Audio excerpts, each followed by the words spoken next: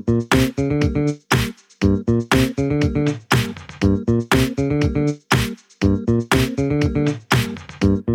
Pillars of Creation. No cockapoo? Welcome to Knick-Knack News. I'm Alex. And I'm Anthony. And my story this week is Space News. This is from Gizmodo.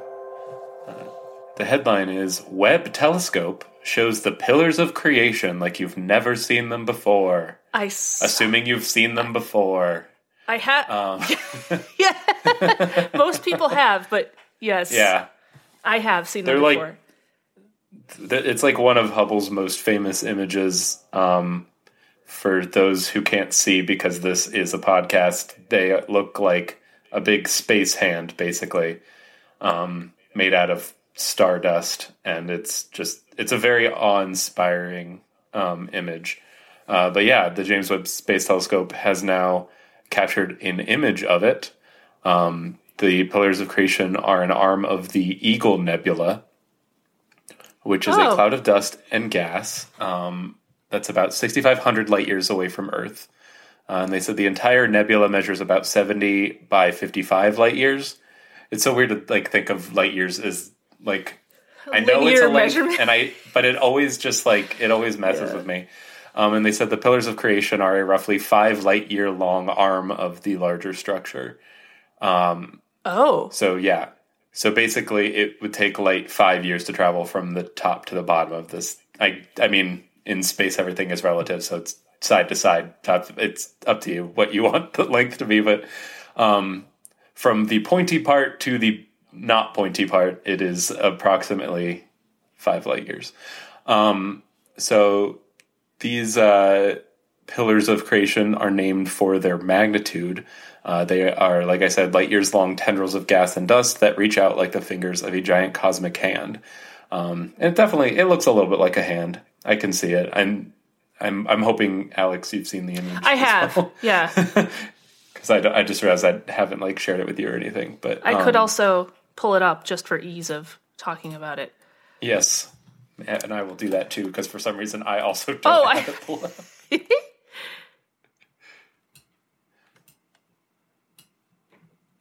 So, but yeah. Yeah, it looks like, it looks like a hand. It looks like a reaching a glove. Kind of grasping, the central one kind of looks like the thumb of a hand, maybe, if you kind of can picture it, and then this part it's kind of reaching like this. I'm trying to show in my camera. Yeah, it is. It's like reaching up like this. Yeah, but you're kind of viewing it almost from the bottom. I don't know. It's a very stunning image. But basically, yeah, Webb captured it in even more detail than we've ever seen before. And the thing that Webb likes to do is remind you that there's literally countless stars and galaxies and stuff behind any given object in space. Whereas the Hubble one, you can see maybe a few dozen stars. In the Webb one, you can't count them. It just goes on forever, and it's very beautiful. And there's just an amount of fidelity with the clouds of dust in the actual object itself that it looks great in Hubble, but it just can't compare to the amount of detail that they can capture with Webb. I know. I always thought that picture looked really cool, the Hubble picture of it, but it's just so different, the Webb version. Yeah. And yeah, the first thing that struck me was the amount of stars in the background. It's just incredible. And also, do you know what these red shiny pieces are? Did you notice that? I actually do know what the red shiny pieces are. I would love to know. That was actually part of this article. They mentioned that the small red dots on the edges of the pillars are actually very young stars, only a few 100,000 years old. So, wow, yeah, those bright red ones you can see in the tip of the central pillar. That's a very young star, and those bright red streaks in the clouds around it are ejections resulting from the star being formed. Wow. And yeah, I don't know which specific image you're looking at,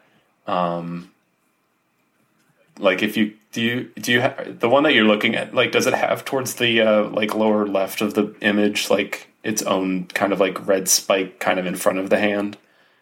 I'm gonna send you just the one picture that I'm looking at. I saw earlier. I thought I remember seeing that, but the one that I'm looking at this moment does not have that. Yeah, there's some of the images are like cropped to look like the Hubble one, but the actual image that was captured is at kind of an angle, and there's a little more detail at the base of it.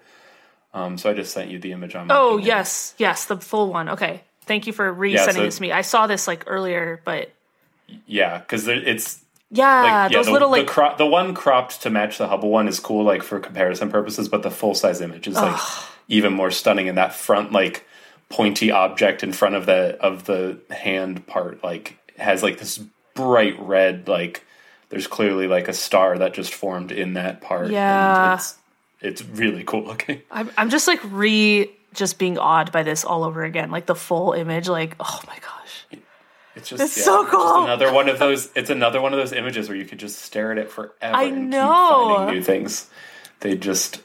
It's just amazing that they're able to capture stuff with this level of detail. Oh, it's incredible. And honestly, it looks like something out of like a space fantasy, like art it looks novel almost, or something. I don't know.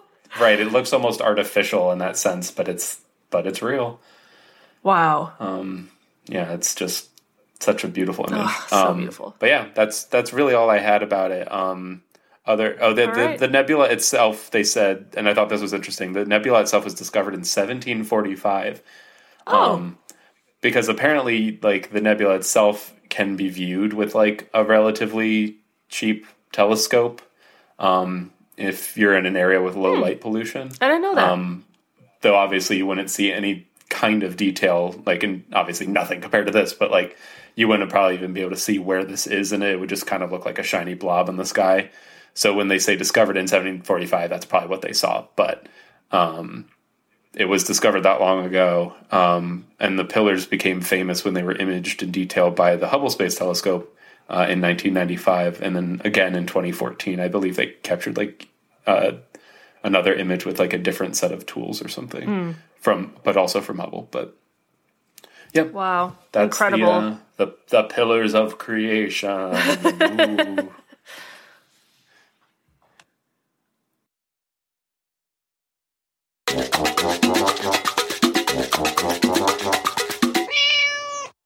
This is from Mashable.com, and the headline is, Fat Flightless Parrot Left Out of New Zealand's Bird of the Year Vote Because It's Too Popular. So, I have potentially found us another yearly contest that we can follow, Anthony. Okay. It's New Zealand's Bird of the Year contest. Okay, that's exciting because they have like a lot of birds in that area that are only found in that area of the world. They do. And I think all of the birds in there are like New Zealand area species that you can vote for. It'd be kind of weird if they weren't. Yeah, it would. It kind of would be. It was just like but yeah, it's like New Zealand birds.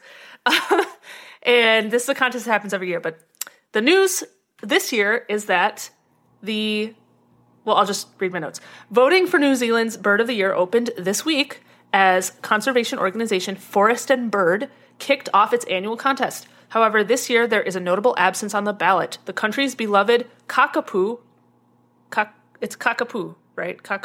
As far as I'm aware, that's I've heard that pronunciation at least once. I'm going to say Kakapo. Hopefully I'm pronouncing it right. The Kakapo has been barred from this year's competition, allegedly due to concerns the two-time winner will once again dominate his opponents.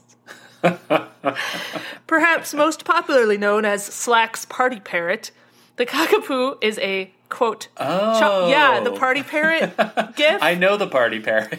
So do I. I didn't know it was this type of bird. I learned that when I was reading this, but I was like... I assumed it was a parrot. Just a regular parrot? No, it's this specific type of parrot. It's this specific type of parrot.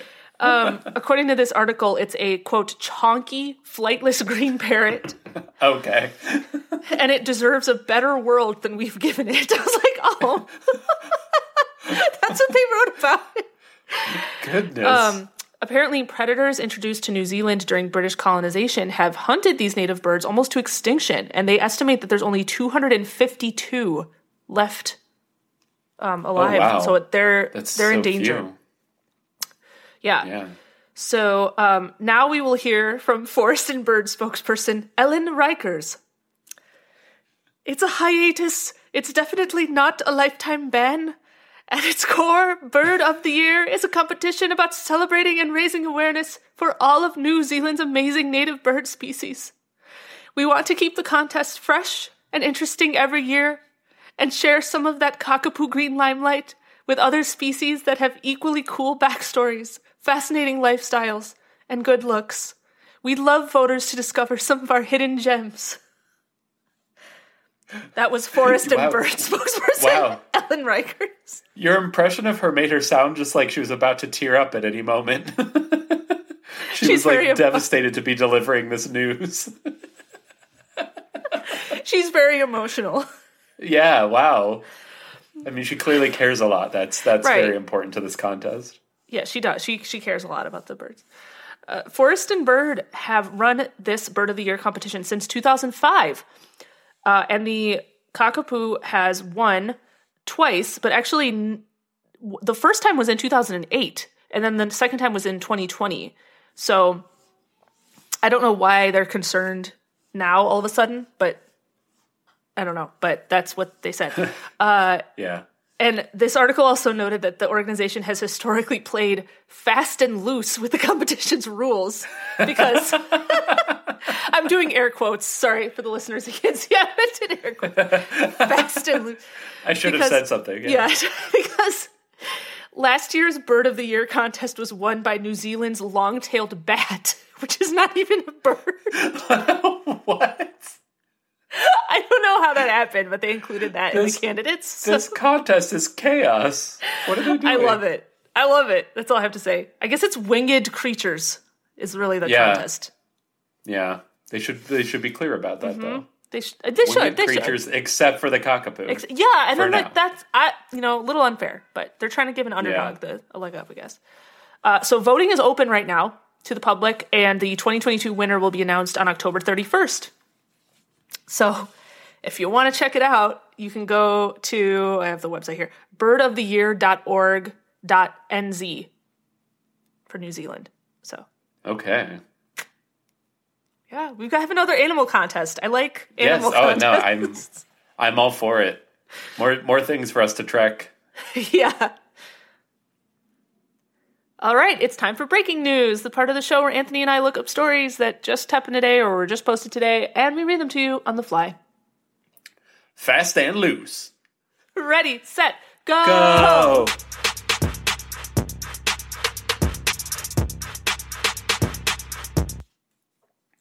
Okay, I found this on USA Today.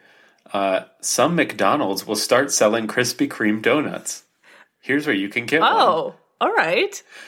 I largely brought this just because it's like two restaurants that we seem to end up talking about a lot. We do, because they just have a lot of news. I don't know. They do a lot of things. They do a lot of weird things. They do. We're starting October 26th. Some Americans will be able to grab a fresh Krispy Kreme donut with their McMuffin and McCafe coffee. In case you don't know what offerings McDonald's has. So McDonald's restaurants and Krispy Kreme will begin testing a partnership that allows the burger giant to serve original glazed iced chocolate with sprinkles and raspberry-filled donuts all day, both in the restaurant and drive-thru. All right. I'm ready to get drive-thru donuts. Yeah, there's a donut place near where we live that does drive-thru donuts, and it is a joy. So they said that 9 locations around the Louisville, Kentucky area in both Kentucky and Indiana are part of a limited time test operation. I didn't realize that Louisville was that close to Indiana, but that's just maybe me not knowing geography. I don't know. Wait, Louisville, Kentucky? Yeah. Is close to Indiana? It did say greater Louisville, Kentucky area. Okay, I'm not trying I don't know for sure, though. I'm trying to think of, like, the geography. Like, how would that... Now I have there's to look this up. Ohio and West Virginia are in between. Yes, please look it up and just show me how wrong I am. Because maybe it's one of those things where you don't realize how close it is. Yeah, because it's like I'm sure it is because in a weird placement. Oh, it's like right on the border. Yeah, it's like there's literally a river near Louisville, and on the other side of the river is Indiana.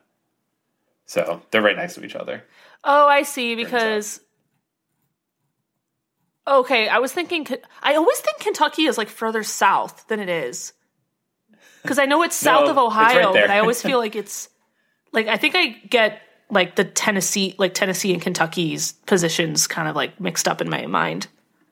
Yeah. Anyway, I'll be honest. I don't have a great sense of like southern U.S. geography, so all I know is that North Carolina is north of South Carolina.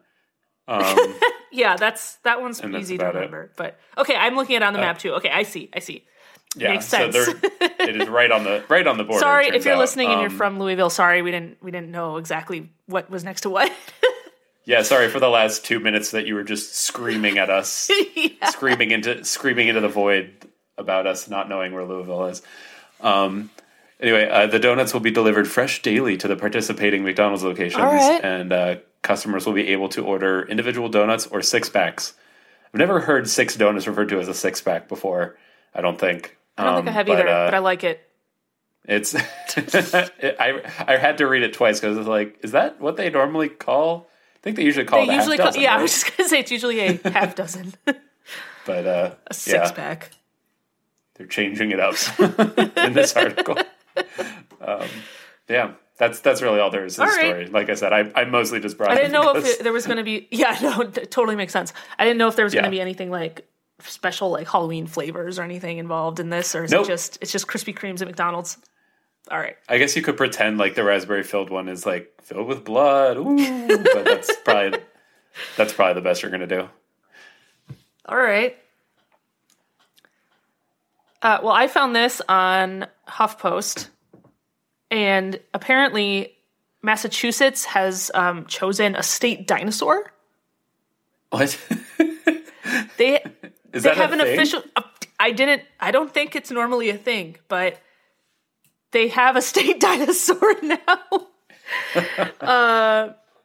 It is the official state dinosaur. The legislation was just signed into law yesterday. I did see some background of why this happened in here. So, the scientific name of the dinosaur is, this is going to be difficult. Podokesaurus holyokensis.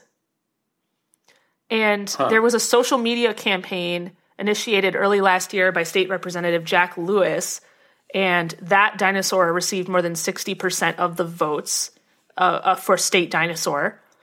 And apparently Jack Lewis came up with the idea of a state dinosaur while trying to find engaging projects for the Cub Scout den he led during the height of the COVID-19 pandemic. And he thought this would get people involved in science and also teach them about the legislative process. Which I'm like, okay. Okay, sure, yeah. The scientific name, which I'm not going to try to pronounce again, means swift-footed lizard of Holyoke. And it was discovered in western Massachusetts in 1910 by Mount Holyoke College professor Mignon Talbot, the first woman to find, discover, name, and describe a dinosaur scientifically. Oh, very cool. Yeah. So that's breaking news. Massachusetts has a state dinosaur now. Now everyone else needs to come up with one too. I know. I want Ohio to have a state dinosaur. Yeah, what should Ohio's state dinosaur be? Okay. I don't know if we would have a state dinosaur, though. I think we'd have a state fossil or state, like, artifact, and it would be the arrowhead. I just wanted to bring that back. Yeah. Never going to find one of those things. I think, actually, now that you say something, I feel like the trilobite is something for Ohio. Should we look this up? Look that up now. I'm looking that up. Okay. Ohio state trilobite.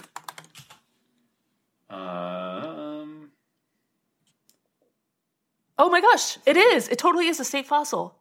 It's a state fossil? Yes. I knew I recognized that. Oh my God, how did you know? Something sounded familiar. That's awesome. Alex, if I knew how I knew, I would tell you, but I do not. It's we have an official state fossil. Yes. What website is it? Yeah. StateSymbolsUSA.com or .org. The little things that get lodged in your brain for some reason and fall out at opportune moments. Apparently, the largest trilobite that we know of or have was found in Ohio. Oh, okay. I think that's a good reason. That's what this is saying. Because saltwater used to cover the state of Ohio, which, right, because of the whole, like, the thing with the we used glacier to be in a shallow and sea. all that. Yeah. So they found those fossils here. That's cool. Yeah. Fun facts. Fun facts. Now we know 2 state fossils. Yes. / dinosaurs. I hope more states get a state dinosaur. That's fun. Yeah. All right, that's our show. Thanks for listening, everybody. We post episodes every Friday, and as always, the links to this week's stories will be in the episode description.